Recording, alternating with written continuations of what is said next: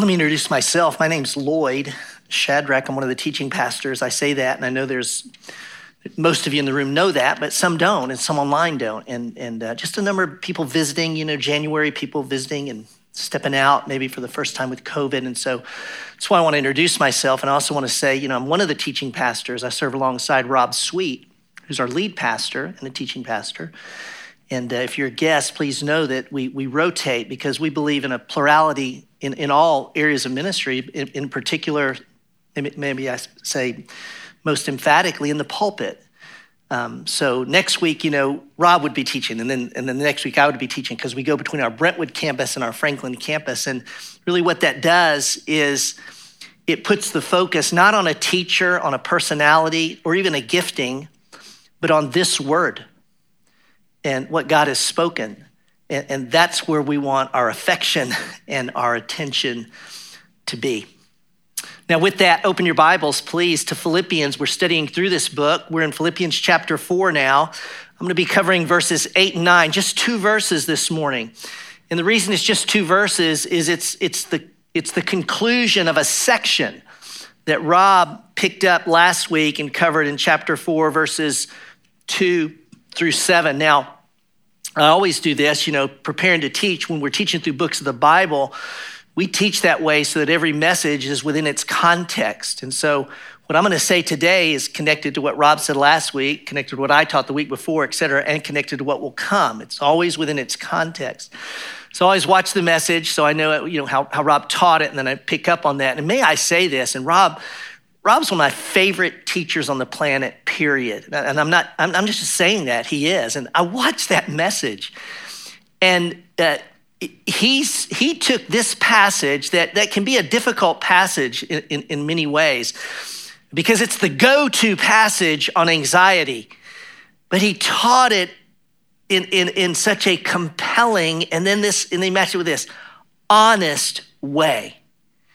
He taught it in such a way that I go, I can relate to you, buddy, in terms of what this passage means and how we apply it to our lives. That passage he taught last week, the core of it was 4, 6, and 7. Do not be anxious about anything, but in everything by prayer and supplication with thanksgiving, let your requests be made known to God. And the peace of God, which surpasses all comprehension or all understanding, will guard your hearts and minds in Christ Jesus. What an amazing prayer and promise buried within the prayer. But Rob said this, and I would suggest this is true for most of us. It certainly is for me. I've prayed that prayer before many times and not experienced the peace of God. I mean, what's missing? What's going on? Well, one of the things Rob taught us is, the prayer is not a peace pill. That's like aspirin you take, get rid of the headaches. Like if you'll just pray this prayer, swallow it, peace overwhelms. No, that's not what it is. It's also not a formula. Oftentimes we pray this way and we go, I don't have the peace of God. Oh, I forgot the thanksgiving. I didn't pray enough. You think that way. No, that's not what this prayer, nor how this prayer is intended to be used at all. It's essential for the peace of God to pray in this manner, but it's not enough. There's more. And part of that more that Rob talked about is the 5 words that if this is the prayer, there's 5 words that precede it.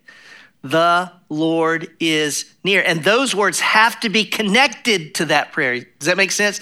So you can't just pray the prayer in isolation. No, you got to keep the Lord is near connected to this prayer.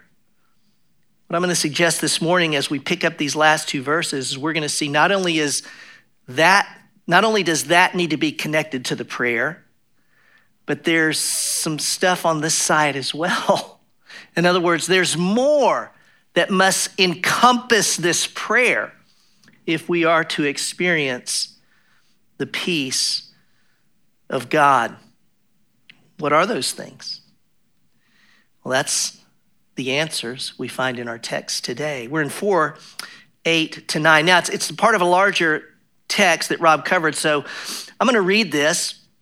I'm going to pick up what Will read, but start with me in verse 5. It says, let your reasonableness be known to everyone. The Lord is near, the Lord is at hand. Do not be anxious about anything, but in everything by prayer and supplication with thanksgiving, let your requests be made known to God. And the peace of God, which surpasses all understanding, will guard your hearts and your minds in Christ Jesus. Finally, here's our 2 verses. Finally, brothers and sisters, family of God, whatever is true, whatever is honorable, whatever is just, whatever is pure, whatever is lovely, whatever is commendable, if there is any excellence, if there is anything worthy of praise, think about these things. What you have learned and received and heard and seen in me, practice these things, and the God of peace will be with you. There's 2 commands here in these 2 verses, and those 2 commands will be the outline for our text. We're going to talk about 2 things. He commands, think about these things. Then he says, practice these things. And we're going to take the think about first. That's verse 8. And I want you to know, I'm not going to say anything in these next few moments that you don't already know just by reading the verse. What I mean by that is, whatever translation you're reading, they've all done a really good job of translating the Greek into an English word that most of us understand, like we know what it means. Whatever is true, that would be that which corresponds to reality, that which is not a lie or that which is not false. That's what he's talking about. Whatever is honorable. So when you think of what's honorable, it's what do you see or experience that moves within you that calls out honor? That's honorable. I thought of childhood memory of being at the Tomb of the Unknown Soldier.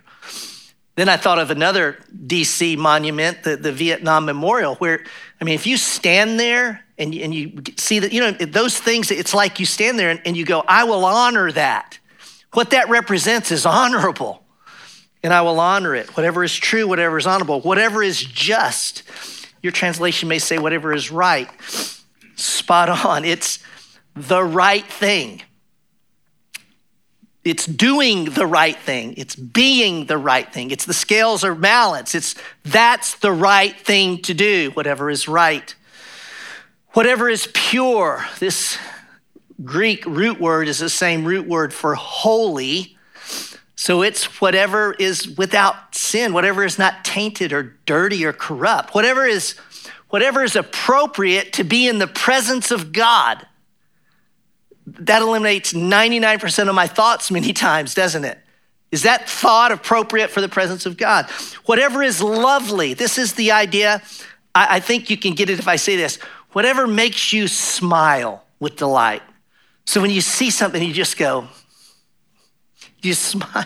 It calls out the love. It's lovely. It's beautiful. Whatever is commendable, your translation may say whatever is admirable. And that would be what's something that's well spoken of by, like everyone speaks well of that thing, that person. That's commendable, admirable. And then 2 summary virtues. If there is any excellence, if there is anything worthy of praise, whatever reflects these values, the word excellence there carries of the highest moral character, and then worthy of praise is worthy of praise, worthy of being worshiped, praised. Now, it's worth noting it's whatever is, if there is any. And the reason I want you to see that is Paul in this statement is not saying, I'm going to say it in some weird ways, but he's not saying, only things that you think about in church, only things you see in the Bible. He's not saying only. He said whatever. He said if anything. In other words, he's opening our eyes in a very real sense to take in the glory and the goodness of all God's creation, all that is true, all that is honorable, all that is lovely. And we don't we often don't do that. It's probably best thought of with, the very familiar phrase, take time to smell the roses. You did not get from your home to your seat without seeing things that should just explode your head if you stopped and looked at the sun. If you just paid attention to the trees, if you saw a deer run across, whatever, if you look at your spouse, if you look at your child, you just see what I'm saying? Whatever is true, take it in. Appreciate God's beauty and loveliness and truth in all of his creation. I thought about this because I just finished a book. I love to read. And have you read a sentence lately that just took your breath away? That's what I'm talking about. The structure of the sentence that you just go, how did that person write that? That is to take that in. Now, the command is think about these things. This is a command. Think about, English 2 words, is one Greek word. M.T. Motyer has a wonderful definition that I will use. Think about, the Greek word, it means to ponder, to give proper weight and value to, and allowing the resultant appraisal to influence the way life is to be lived. There's 2 parts to that I don't want you to miss. Think about means to ponder, to give proper weight and value, and to allow the resultant appraisal to influence the way life is to be lived. In other words, this is not a fleeting thought, you all. This is a thinking that shapes the choices you make in life. It's a thinking that doesn't remain cerebral, but that shapes what you say and then what you do. Think about's in the present tense. And so he's saying nothing less than, you need to keep your mind, you need to ponder and ruminate on these things all the time, always. Our daughter, Sally, our youngest, is a junior in college. She's in the School of Education at UT Knoxville, and one of her majors is psychology, and I forget what the other one is, but she's taking a winter class. They get a long break up there, a lot of these colleges, and so she's been taking a class that she's probably wrapping up soon. And the class is on mindfulness. And many of you would be familiar with mindfulness being aware of what you're thinking and feeling without being overcome by it. It's just mindfulness. It's big business. So I said, Sally, because she's telling me all about stuff she's having to watch and learn. I said, send me some of the links on the stuff that you were, the resources on your class. And she sent me some. And this is from the Atlantic magazine. Over the last 30 years, there's been this tremendous volume of research, academic research, scientific research that's been really quantified. He was asked this question and he's responding. That's been really quantifying the effects of mindfulness. And we can now see it actually changes the structure of the brain. It actually improves our immune system in ways we can verifiably measure. The insurance company Aetna, he quotes, this is the quote, Aetna estimates that since instituting its mindfulness program, it has saved about $2,000 per employee in healthcare costs and gained about $3,000 per employee in productivity. My thinking is big business. It affects the bottom line. what psychologists, sociologists, and businesses are discovering, may I say this, and I'm not throwing them on the bus, I'm just going, this is a reality for those who know Christ or Christ followers. Listen, what I just read and what they're discovering, listen, it's what the Bible says. It's what the Bible has taught always. Just one verse, Romans 12, 1 and 2. This is out of the New Living Translation. It helps us grasp the meaning. It says, don't copy the behavior and customs of this world, but let God transform you into a new person by changing the way you think. Then you will learn to know God's will for you, which is good and pleasing and perfect. Be transformed by the renewing of your mind, of your thinking. I read a fascinating article in the December issue of the New Yorker magazine, and the title of the article was Headspace, and fascinating that I would hit it on this particular text, in God's providence. So the article is about research they're doing on thoughts. Like, this is like way over my head, but like, what is a thought? Like, what is it? And what the way they want to measure it is they want to measure the brain. And now they have tools, an fMRI machine. You've seen this stuff that can scan the brain. And so they can watch different parts of the brain light up, based on what you're thinking. It's like, this is not science fiction. It's like they can see the thought in the brain. And so there was some research had already been done where they noticed that when a patient was asked to think about walking around your home, part of the prefrontal cortex, let's just say, would light up. So when you're thinking about, you're not saying a word, but you're just thinking about walking around your house, this is lighting up. So they go, okay, we can have someone think something, we can see it.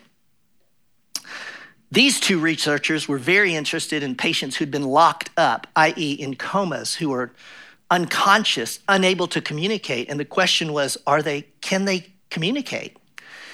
And they said, well, maybe they can communicate by thought. What if we could read their thoughts? So they already know if a human being thinks about walking around their home, this part of the brain lights up. So we'll say, okay, if you're thinking about walking around your home, the answer is no.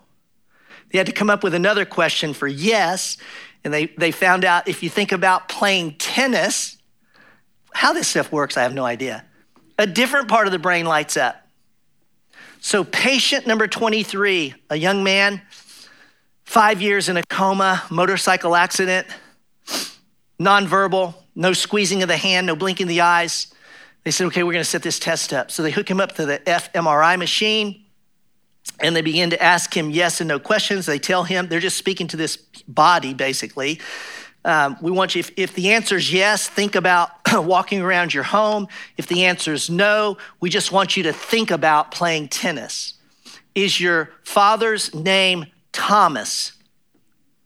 Oh, that's yes. He's thinking about walking around his house. Is your father's name John? Well, he just said no. He didn't miss a yes or no question. Y'all, they could read his thought. Dr. Carolyn Leaf says in her book, Switch on Your Brain, as we think, we change the physical nature of our brain. As we consciously direct our thinking, we can wire out toxic patterns of thinking and replace them with healthy thoughts. When you think, you build thoughts, and these become physical substances in your brain. Now, if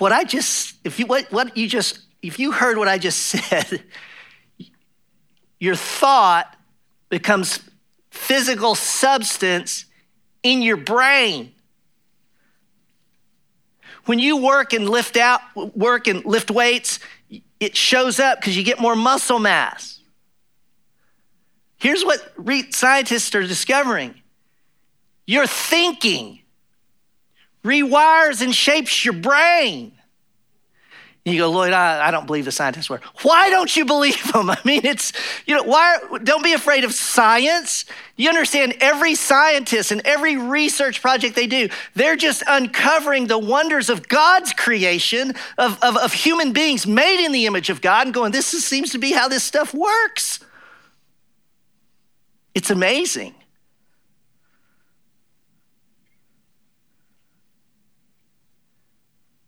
God said to be transformed, it's not run, it wasn't lift weights. It's your thinking. It's my thinking, my thoughts. Now, understood in our context, we're in this context, this passage. Paul's saying nothing less than this. Whatever we think about, okay, is inseparable from our peace. And you go, Lord, you had to go through all that to tell me that? Well, Paul's making the point. Whatever we think about, so you can pray this prayer and go, I prayed it just like you said to pray it, Paul, where's the peace? We have to go, what's your thought life? What are you filling your mind with? Think about this, and I think we all grasp this. There is no peace of God when our mind is filled with that which is false, dishonorable, unjust, filthy, not commendable. Do you see what I'm saying? There's no peace of God in the heart of the follower of Christ when our thoughts are such. Think about these things. That's the first part. Verse 9.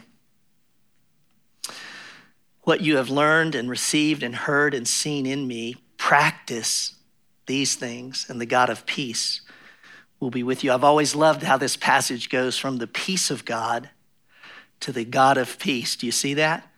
Wait, what's the difference? Well, the peace of God is that which God brings us, but do you notice that there's something else? There's the God of peace. God himself you experience.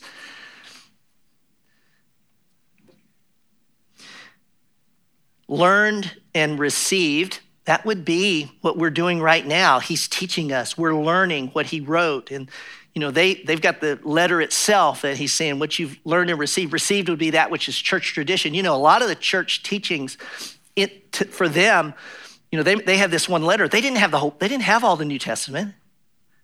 Some of it hadn't been written yet. It was all verbal and oral. So he's saying also the stuff you've been handed down from others, Christian tradition, learned and received. And then he says, and that which you've heard and seen. Paul spent weeks, perhaps months with them when he planted the church. And so they walked enough with Paul. They watched him be mistreated. Well, did you remember how Paul responded when he was mistreated? He's telling us to do do you remember what Paul said to that person who spit in his face and slapped him? We should do what he did. Do you remember how Paul handled us and spoke to us and treated us? You remember how he worked so hard to pay for his, see what I'm saying? He lived with them enough. And so he says, look, what you've learned and received, what you've seen and heard, it's nothing less for us than to say what Paul has written, his letters, and nothing less than what God has revealed, what he's revealed here in his word, practice it. I'll get it real point blank. Do it. Do what it says. This is what he's speaking of here.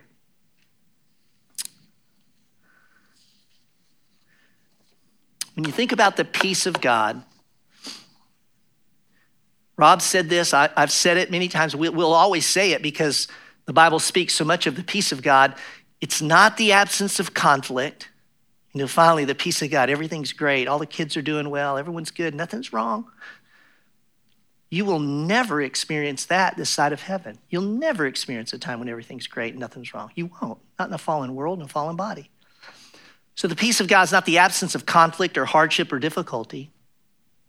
Certainly, a better word, and Rob mentioned this, a better word is wholeness. It's everything as God intends it to be. We can experience that wholeness in the midst of brokenness, And may I say this, you will never experience the fullness of the peace of God this side of heaven. That's not to say it's not real and full and gives us hope, but listen, you're in a fallen body, you're in a fallen world, and it is not until Christ returns and sets all things right that he establishes the peace that is perfect and full and without sin.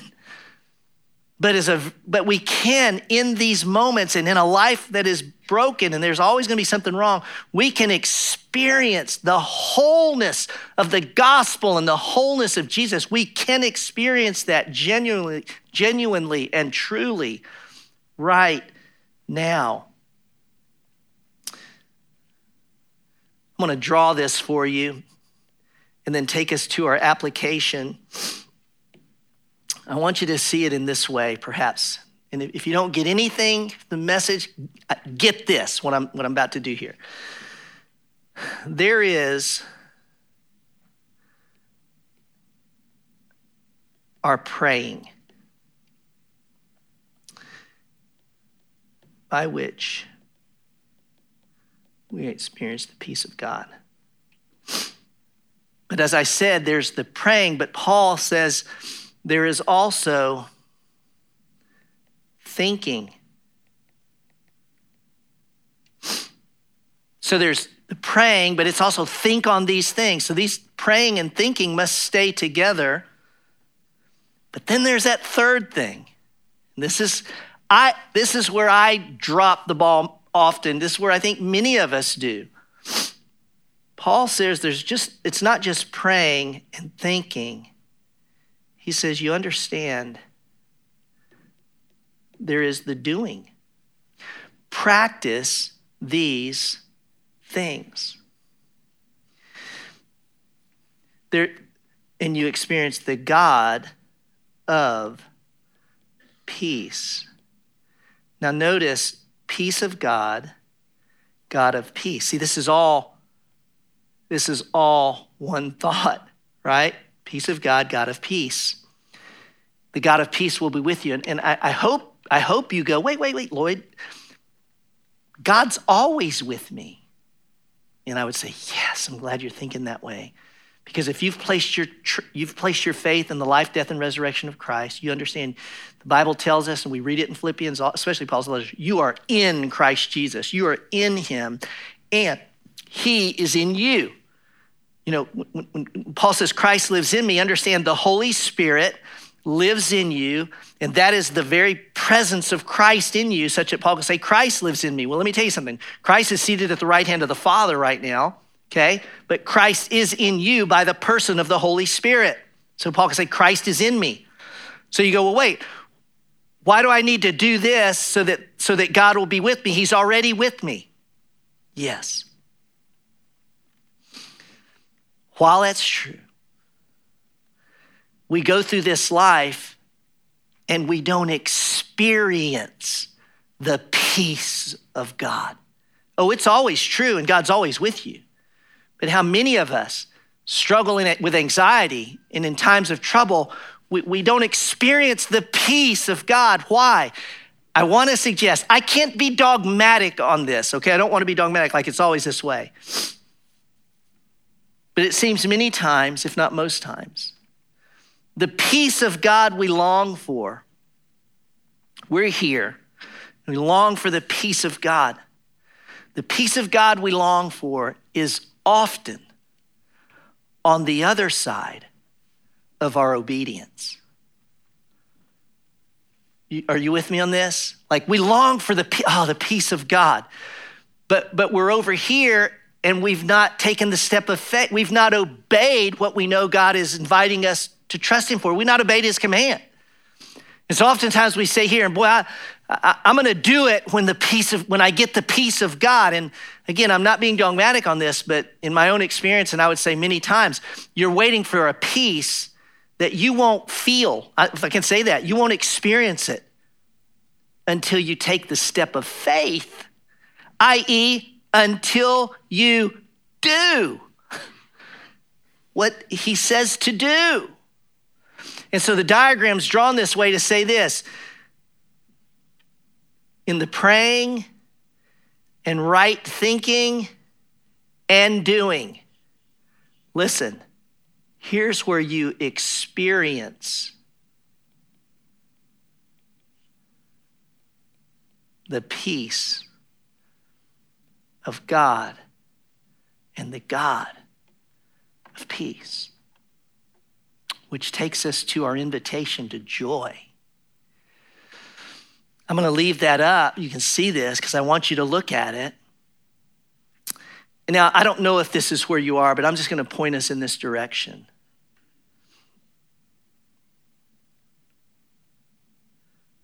I don't know what your application is to what we've just studied. It's so varied and multiple, but the Holy Spirit knows exactly what you need to do. Not keep thinking about, not postpone. I don't know what it is, but I trust the Spirit will tell you. You've had this thought, it's like, I need to take that step of obedience. I need to do what I've been put, I need to do what God calls me to do. I'm going to give you a moment, and I want you to trust the Spirit to tell you. And if it's just a whisper, that's all you need. Take the step of faith. It might happen in this room. It might happen when you walk out this door. It might be in the coming weeks or months, but take the step of faith. Would you do that now? The Bible, we don't study this Bible just to get to know it, and just knowing it doesn't change us. It's the application of truth that transforms us. Yes, renew the mind. And when the mind's renewed, do what the renewed mind is inviting us to do. Take a moment. I'm going to invite the worship team to come back up here as we conclude. And that'll give you some time to consider your application.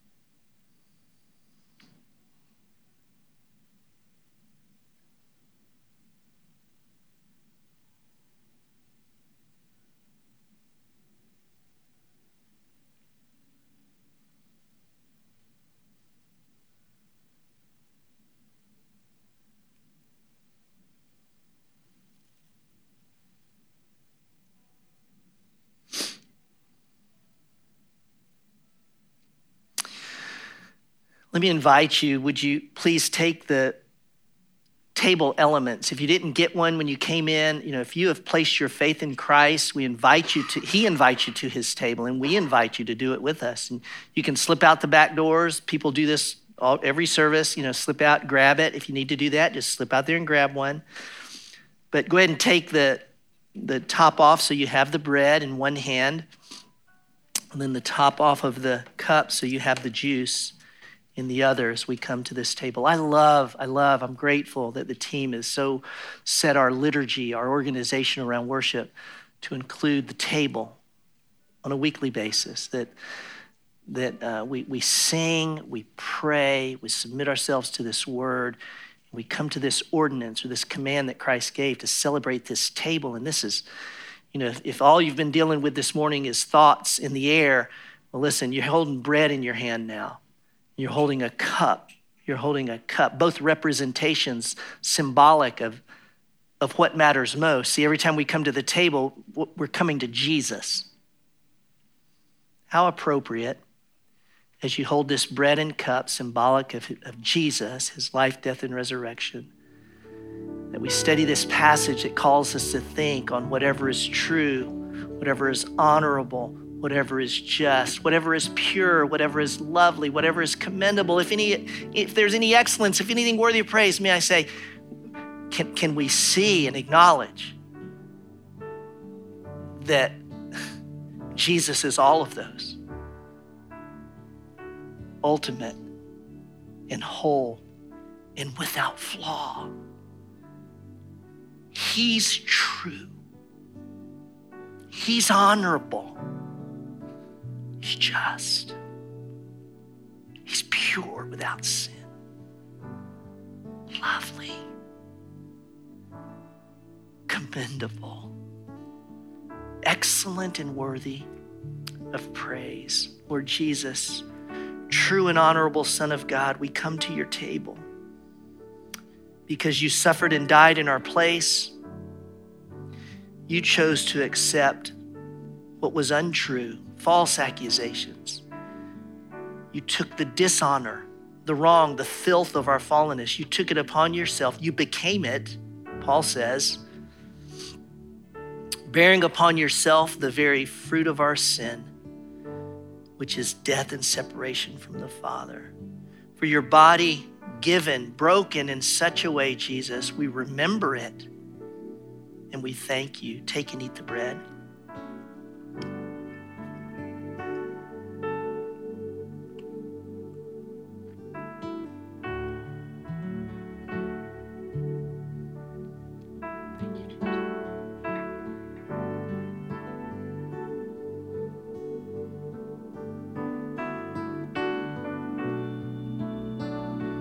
Thank you, Jesus, for living the life we could not. Thank you for a life of perfect obedience, a mind that never sinned. Thank you for choosing to allow sin to break your body. Thank you for your great love in which you poured out your blood, your life. You were separated from the Father so that we might never be in you. For taking the death we earned and deserved.